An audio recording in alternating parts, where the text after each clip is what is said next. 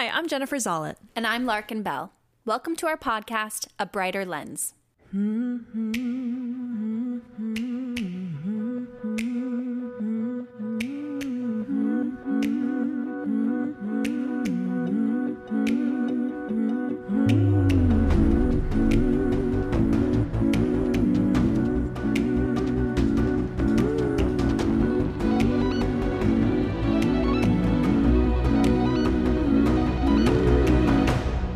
For this week's episode, we chatted with Tanya Saracho. Tanya is a playwright and television writer who serves as creator, showrunner, and executive producer of the critically acclaimed series Vida on Starz, which earned a 100% critical rating on Rotten Tomatoes for its first, second, and third seasons.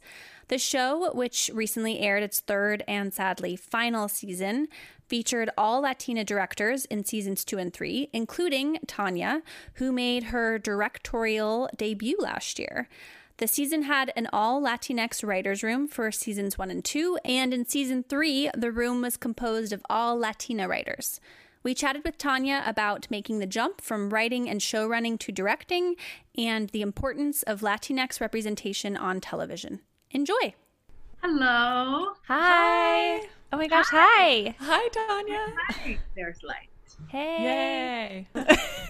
Tanya, wow. Thank you so much for joining us today. We are clearly thrilled to be talking with you. I'm so excited. Oh my To gosh. be talking to anyone, but to be talking to you. I feel that, yes. I'm a barren singleton spinster during the quarantine. I didn't even know until March 13th. I was like, oh, that's right. I'm single and I live alone with 2 cats. But I never realized how sad that is, Anyway. But we are such huge fans of Vida, and we're so sad about the final season. I mean, that it was the final season is what we're sad about. Love Vida. What was it like to premiere the third season during quarantine? And did you get a chance to celebrate ending the first show that you created? No. And it was so complicated because at first we had a pandemic, and that's how we started. So like we didn't get to do the ritual, and we're very ritualistic, and in the cast and the crew, like my writers, Sabrina and Sandrina, they come to my room, like we all believe, which means that, and what I mean by ritual, we didn't get to do the party, not the rap party, the premiere party, which is when I was going to say thank you, because I've been through the 3 trimesters by myself through different people, with different people. First trimester, writing, right? Then you leave the writers for the most part, and then you go produce it. Then it's a new sort of trimester of people, and then they're done. So the cast was done last year, Mm-hmm. But then my editors, all those women, it was all female editor, sweet, the whole thing.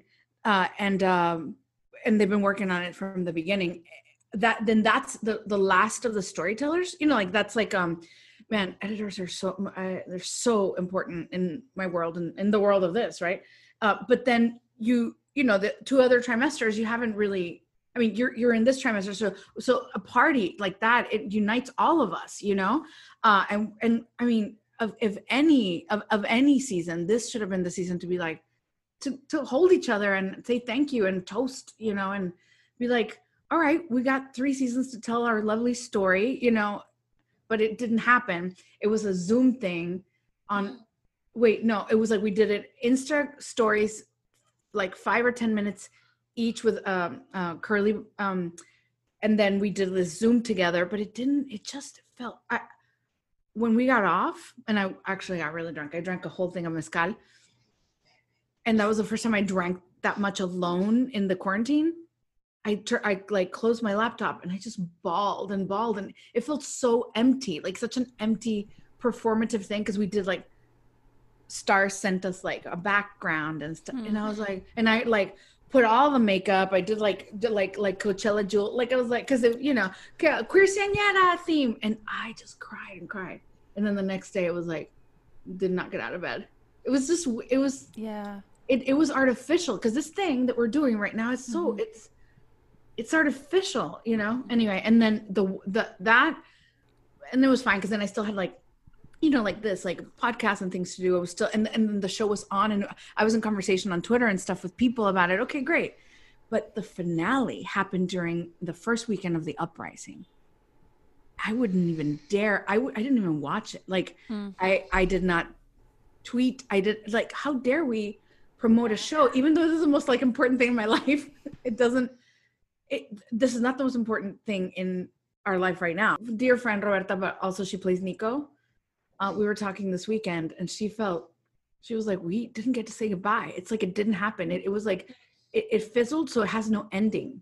We didn't get closure, because historically these parties have been really meaningful to us. Like, we, bunch of Latinos like getting real emotional with some tequila. Yes, Well, it seems like, yeah, like such a family. I mean, that's what the series really focuses on, which I love how it grapples with the theme of family and what that means. And it seems like it really did translate from what you're saying, and also from interviews I've read with you, of just how you really cultivated that sense with the cast and crew. I think my theater background and having an ensemble, I had an ensemble for 10 years, and we traveled together, we, performed together, washed the toilets together. We did everything as an ensemble. We did, like, our little theater. We sanded the floors, everything.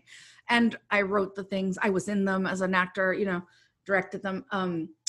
So I wanted this to be as close to a theater troupe, like one of those ensembles and there was a lot of teatristas, a lot of theater makers in this anyway. And so it lent itself. And also I think, so it started with the writers, right? The writers are like the seed, they, and it was only one cis male, and the rest, the rest were Latinas, first and second season. And the last season, all Latina writers, all Latina directors to the last 2 seasons.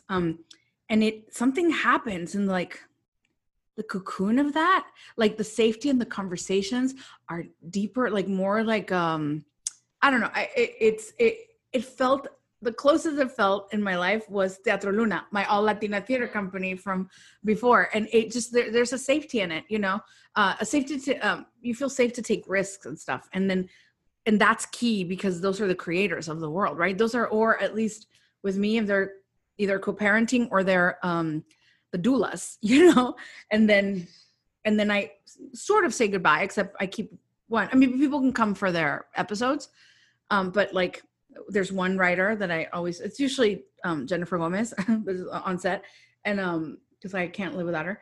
I love Jennifer. She started off as my script coordinator, and then I made her staff, and then she was producer by the end. So people, you just can't live without their opinion, their like point of view. I'm like this. I haven't shut up and let you talk.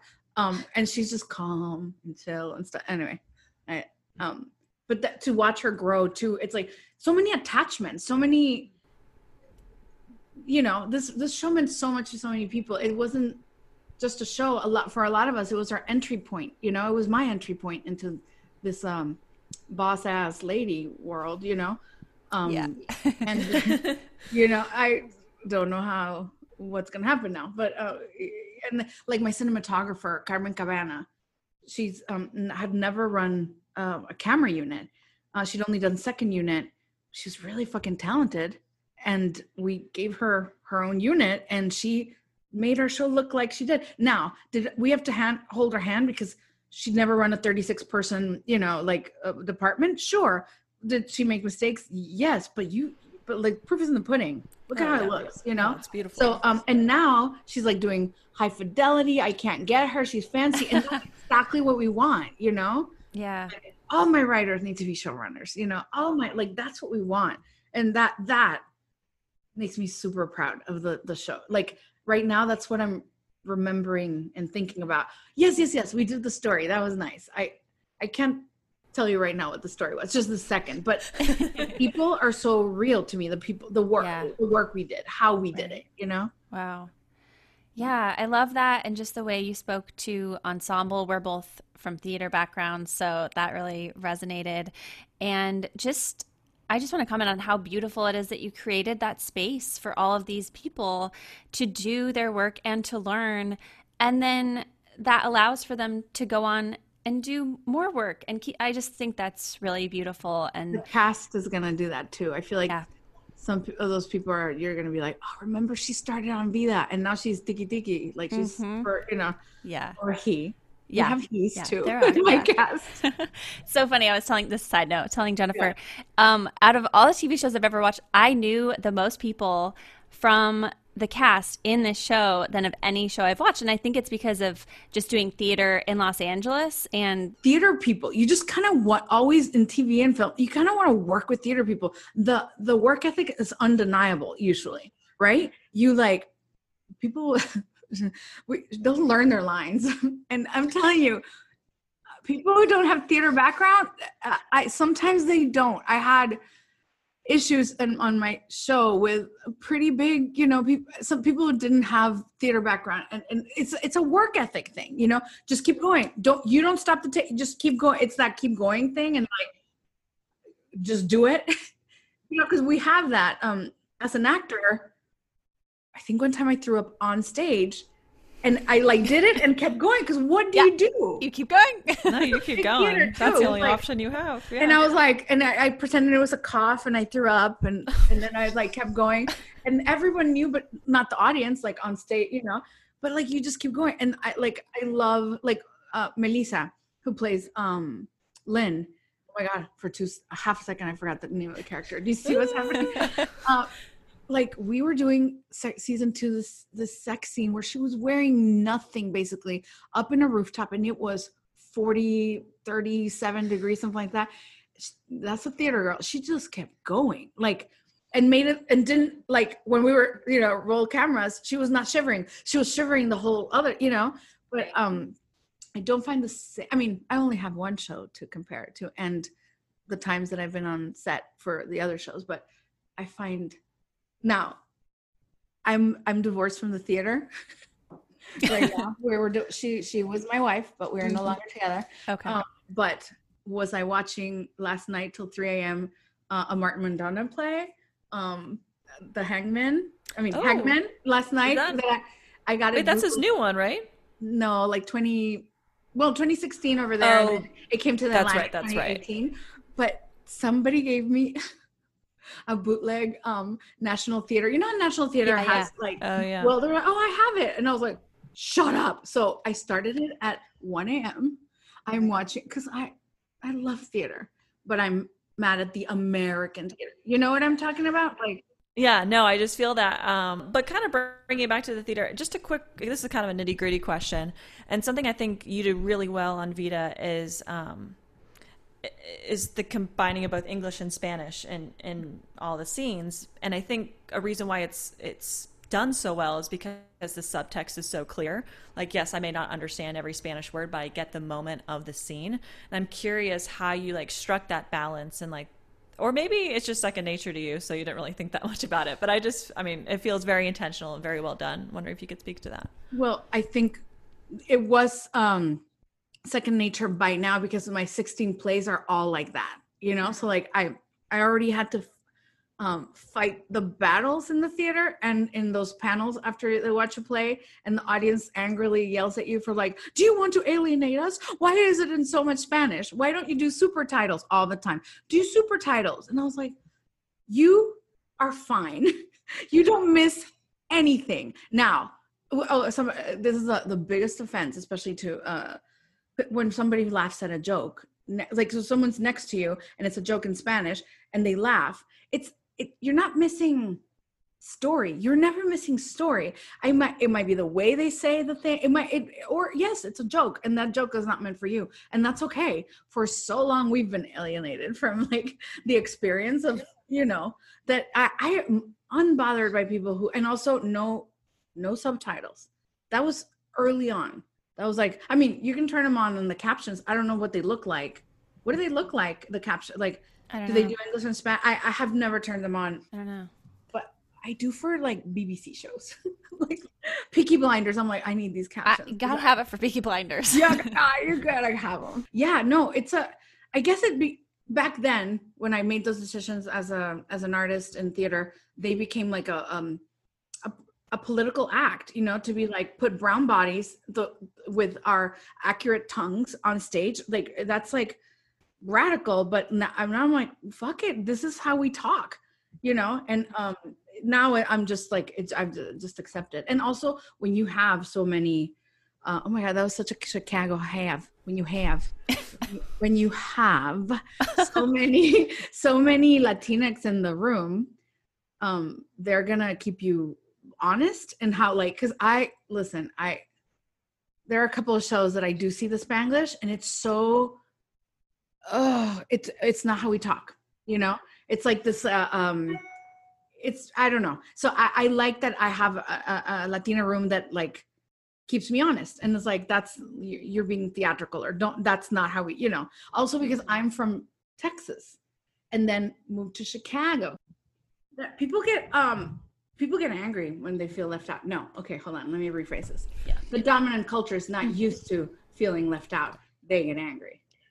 I stopped doing the talkbacks at theater talkbacks because it became just about that, especially like some like El Nogalar. I did an adaptation of The Cherry Orchard, but pecan trees, El Nogalar, that's what those are called, and at the Goodman. And I was like, I can't do these talkbacks anymore. It was all just angry, older people of the dominant persuasion, just being like, do you want us to feel it? And I was like, I can't.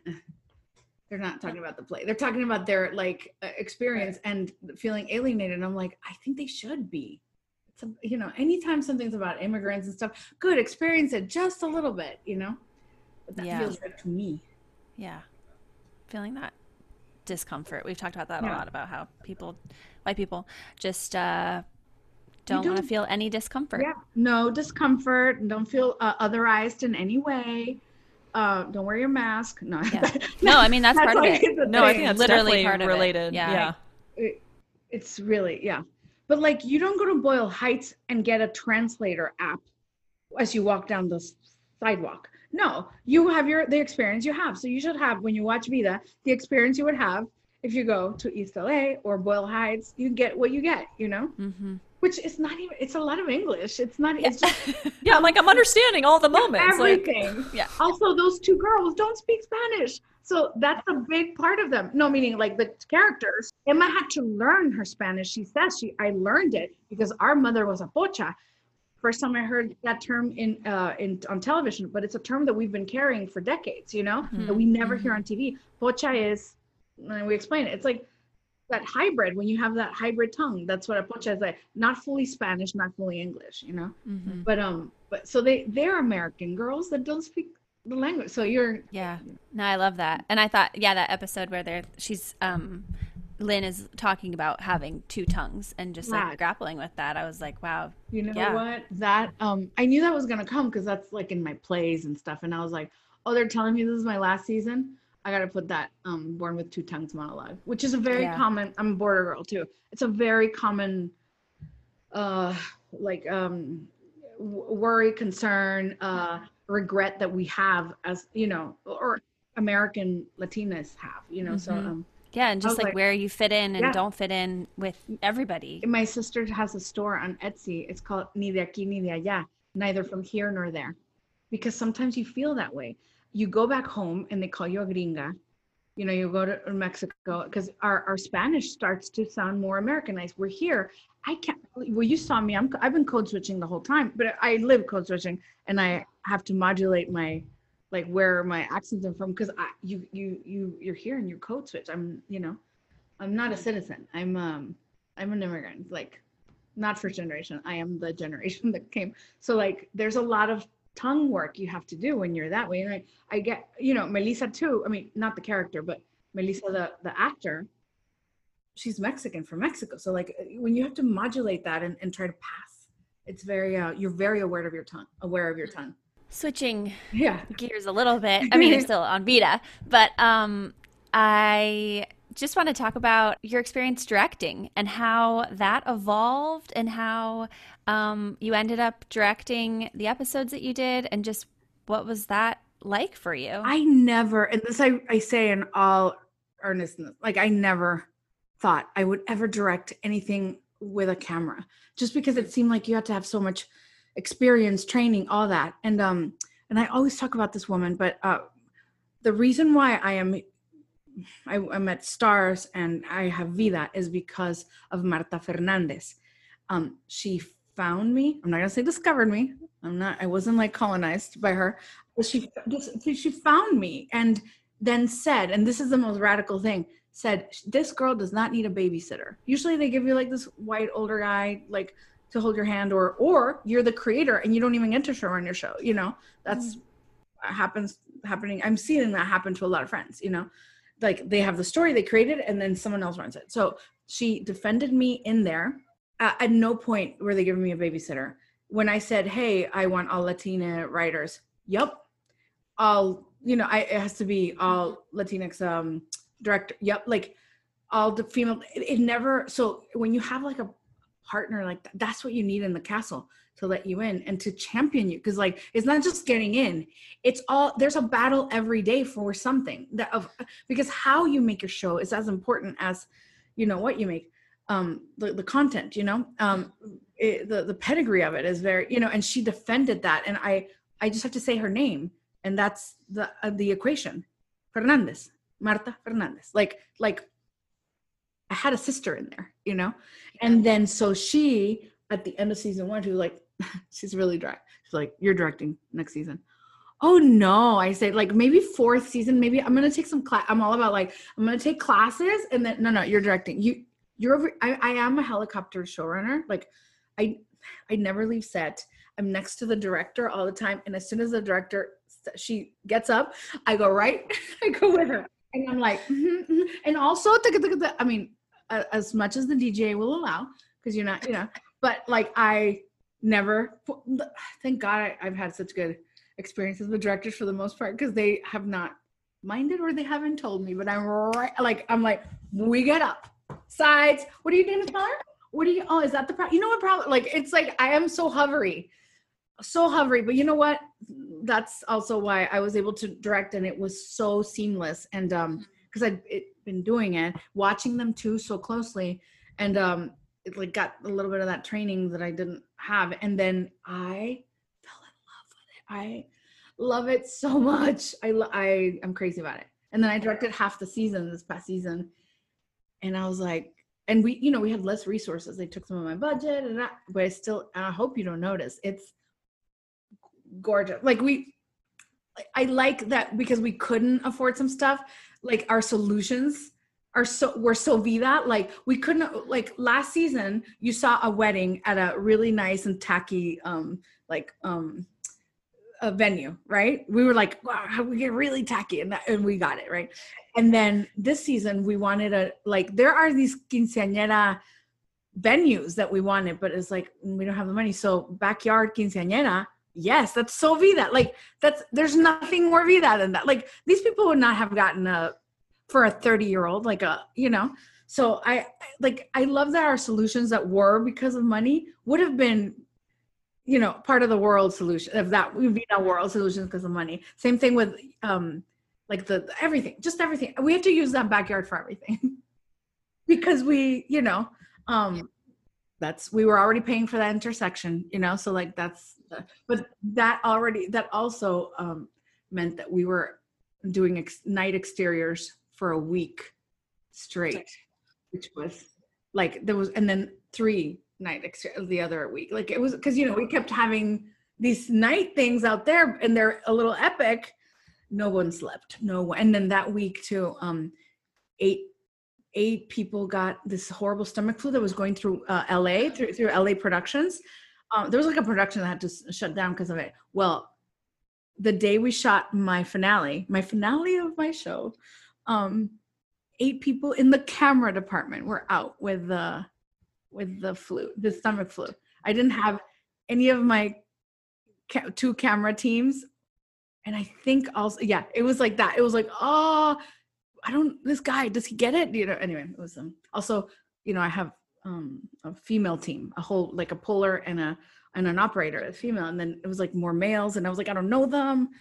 It was like it was, you know, those girls, the actors are it's the whole thing. And you're doing it with strangers, which I'm so grateful they came last minute. But these freaking stomach flus, it was foretelling for what we're living now. Let's not go back too soon, people. Just saying. Yeah. And speaking of, the current moment that we're in, pandemic, we've got, our nation's reckoning with racial injustice, coupled with the ending of your show. How are you staying creative? What has that been looking like? Like I said, the first 2 months I was just on survival mode, and I was barren, and I closed my eyes and I saw nothing, and that has never happened since I was like 12. Like that, there's nothing going on in there. It was just darkness and fear. And how am I gonna, I'm diabetic, I can't talk to people, it was just that. And so if we would have talked the first 2 months, I was like, I think I'm never gonna write again, because it felt so barren. And then yes, I started doing all my, I'm gonna say prayers, but you can say spells, for like to call the muse to me, to like open up my creativity, to like whatever you want to, because I was desperate. Also because that was too alone by myself. Like that was too quiet when we're that quiet, and then this is embarrassing, but I watched Emma, the new Emma, 27 times. But the first 2 months, it was, you had to pay for it every 2 days, $20. That's where all my money went. I watched, now I own it. So like the last 17 times or something, I've, but I don't, and I think it was because I wanted to plate of cupcakes, like for a movie. Everyone was watching like Tiger King and all those dark, I was like, no, I want, but at the end of the movie, there was this song, and I looked up the singer, and I didn't stop. Like it's British folk, and he was actually Mr. Knightley too in the movie. Oh. Well, I'm writing a British folk thing that takes place in London right now. Mexican at the center, of course. But it was this weird way of finding it, and I usually, the Vida music is really important because it's a lot of it is from my playlist. I love the music, by the way. That's what I listen to. All females, mostly Latinas, or at least women of color in that vein. And so what's whiter than a Brit, like a British folk? So I'm like, here, fiddle, banjo, and that's where it's so weird how these weird little poof, and then it just opened, and now I there's not like a day that I don't listen to Johnny Flynn, which is so weird, Laura Marling. Like, it's weird that I know these anyway. That's so what I'm saying. It just opened up, and now it's and the rituals still help all the time. I'm the weird girl that's walks touching trees. I do my walk around, and I don't care. Like now they're used to the neighbors, but I'd be like, touch tree, walk to the next tree, touch tree, whatever the fuck. Listen, whatever you need to do. But it opened in this weird way, and now it's like, So that's not like advice because I don't know how it happened, but it just, and then I went with it, British folk. I'm gonna send you these songs. They're gonna be like, he's a poet. This guy. Wow. He's very talented. I never thought I'd be like, this is the weirdest thing for me. Like when my friends were like, first of all, they were worried that I watch Emma so many times. They were like, are you out? Do we need to do something? Because they were like talking about shows. They were moving on. I was like, I'm going to watch Emma again tonight and drink mezcal. They were like, are you all right? Adriana especially was always like, what the fuck is, and then this thing, I try to share it with him to be like, no, you don't understand. It opens my mind. And he's like, you're not okay, but I'm fine. British folk. So I'm trying to go to London and be there so I can write this thing now that is in my life now that I was like, wait, what, but I do have a love for this place. I dated someone for 4 years in Scotland. And so I spent 5 Christmases and 4 Hogmanay. Hogmanay is our New Year. That's what they call it. So like there's a love, but not it wasn't conscious. Like this whole thing is like culturally you start like I'm reading Robert McFarlane. Like it's weird to be into like from someone so into my culture and being like, so, but you talking about this project, it's like, why are we never centering our otherness? Because every time I go to the UK, my Mexicanness gets erased because their understanding of Mexicanness is almost zero. Like, oh my God, I hope Colin doesn't listen to this, but his mom was like, what do you call the wee flat things? I'm like, tortillas. Like the knowledge is so, we're almost invisible over there, so to understand me, they don't fully, especially like a big, not argument, but it was like a big polemic when I was like, I'm a brown person, and they're like, don't understand how you're hold on, you don't understand how and it because the reference points are different, anyway. So why not write that TV show where what is your identity when a hybrid identity, when you go there, when you sound like an American but you're not just an American. So then I was like, what? Yeah, this is, yeah. Thank you, Johnny Flynn, for this fucking, for this inspiration. You know what I mean? And Laura Marling. Oh my God, that's what I was listening to right before I talked. She's so emo. I love her. That's the world that I would never. Just that little world. I would never. Anyway. Wow, that is fascinating. And yeah, you got to go with the muse wherever she appears. You gotta go with it. I was asking for her for months, and she brought this. So off to London we go.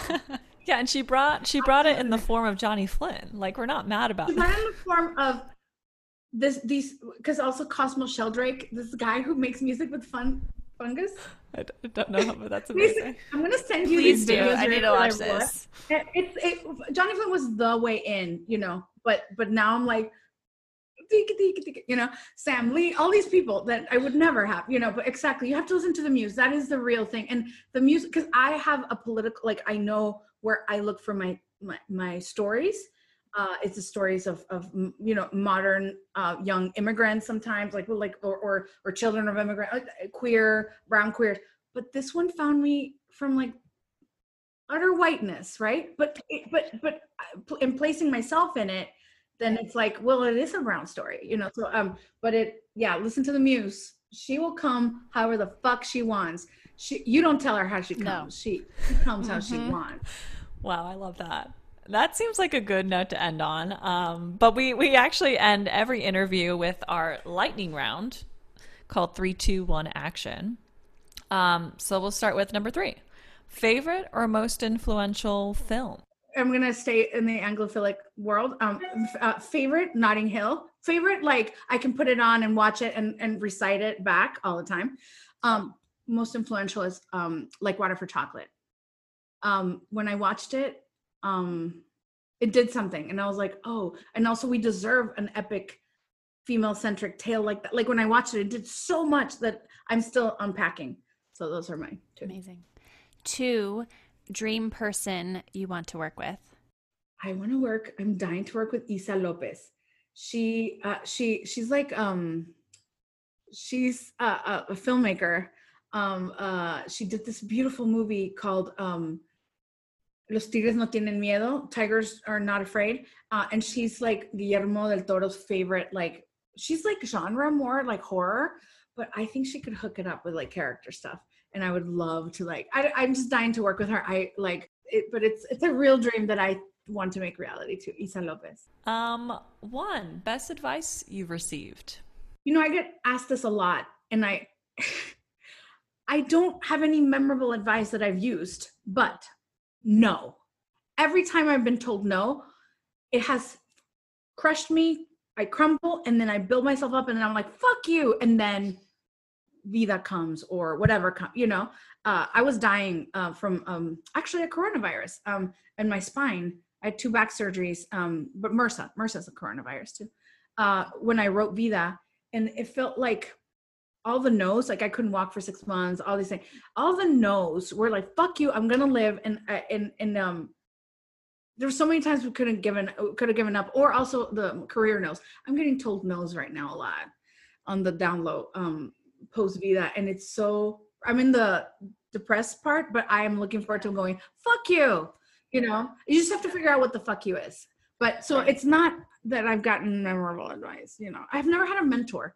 So that's sad. I'm trying to be a good mentor to people now, because it's like every time I get this question, and I get this a lot, is I don't know, what did they tell me? I feel like that was just a good answer. Yeah. Has been the most powerful thing, because you're like, ¿y por qué? No. Bueno. But I do like the no, fuck you. I think that like no fuck you is the turn, because we're gonna get told no. I thought it was gonna be a little bit easier after Vida. It's no. Who are you again? Like, it's a lot of that, and it does make you do a fuck you. Also, because I forget. I forgot. I was doing Vida beautiful, like that, and forgot. Oh wait, to the world, you're still a brown girl. You know. Yeah. Oh, to the industry, you're still a brown girl. Don't forget. Fuck you. Anyway, yeah.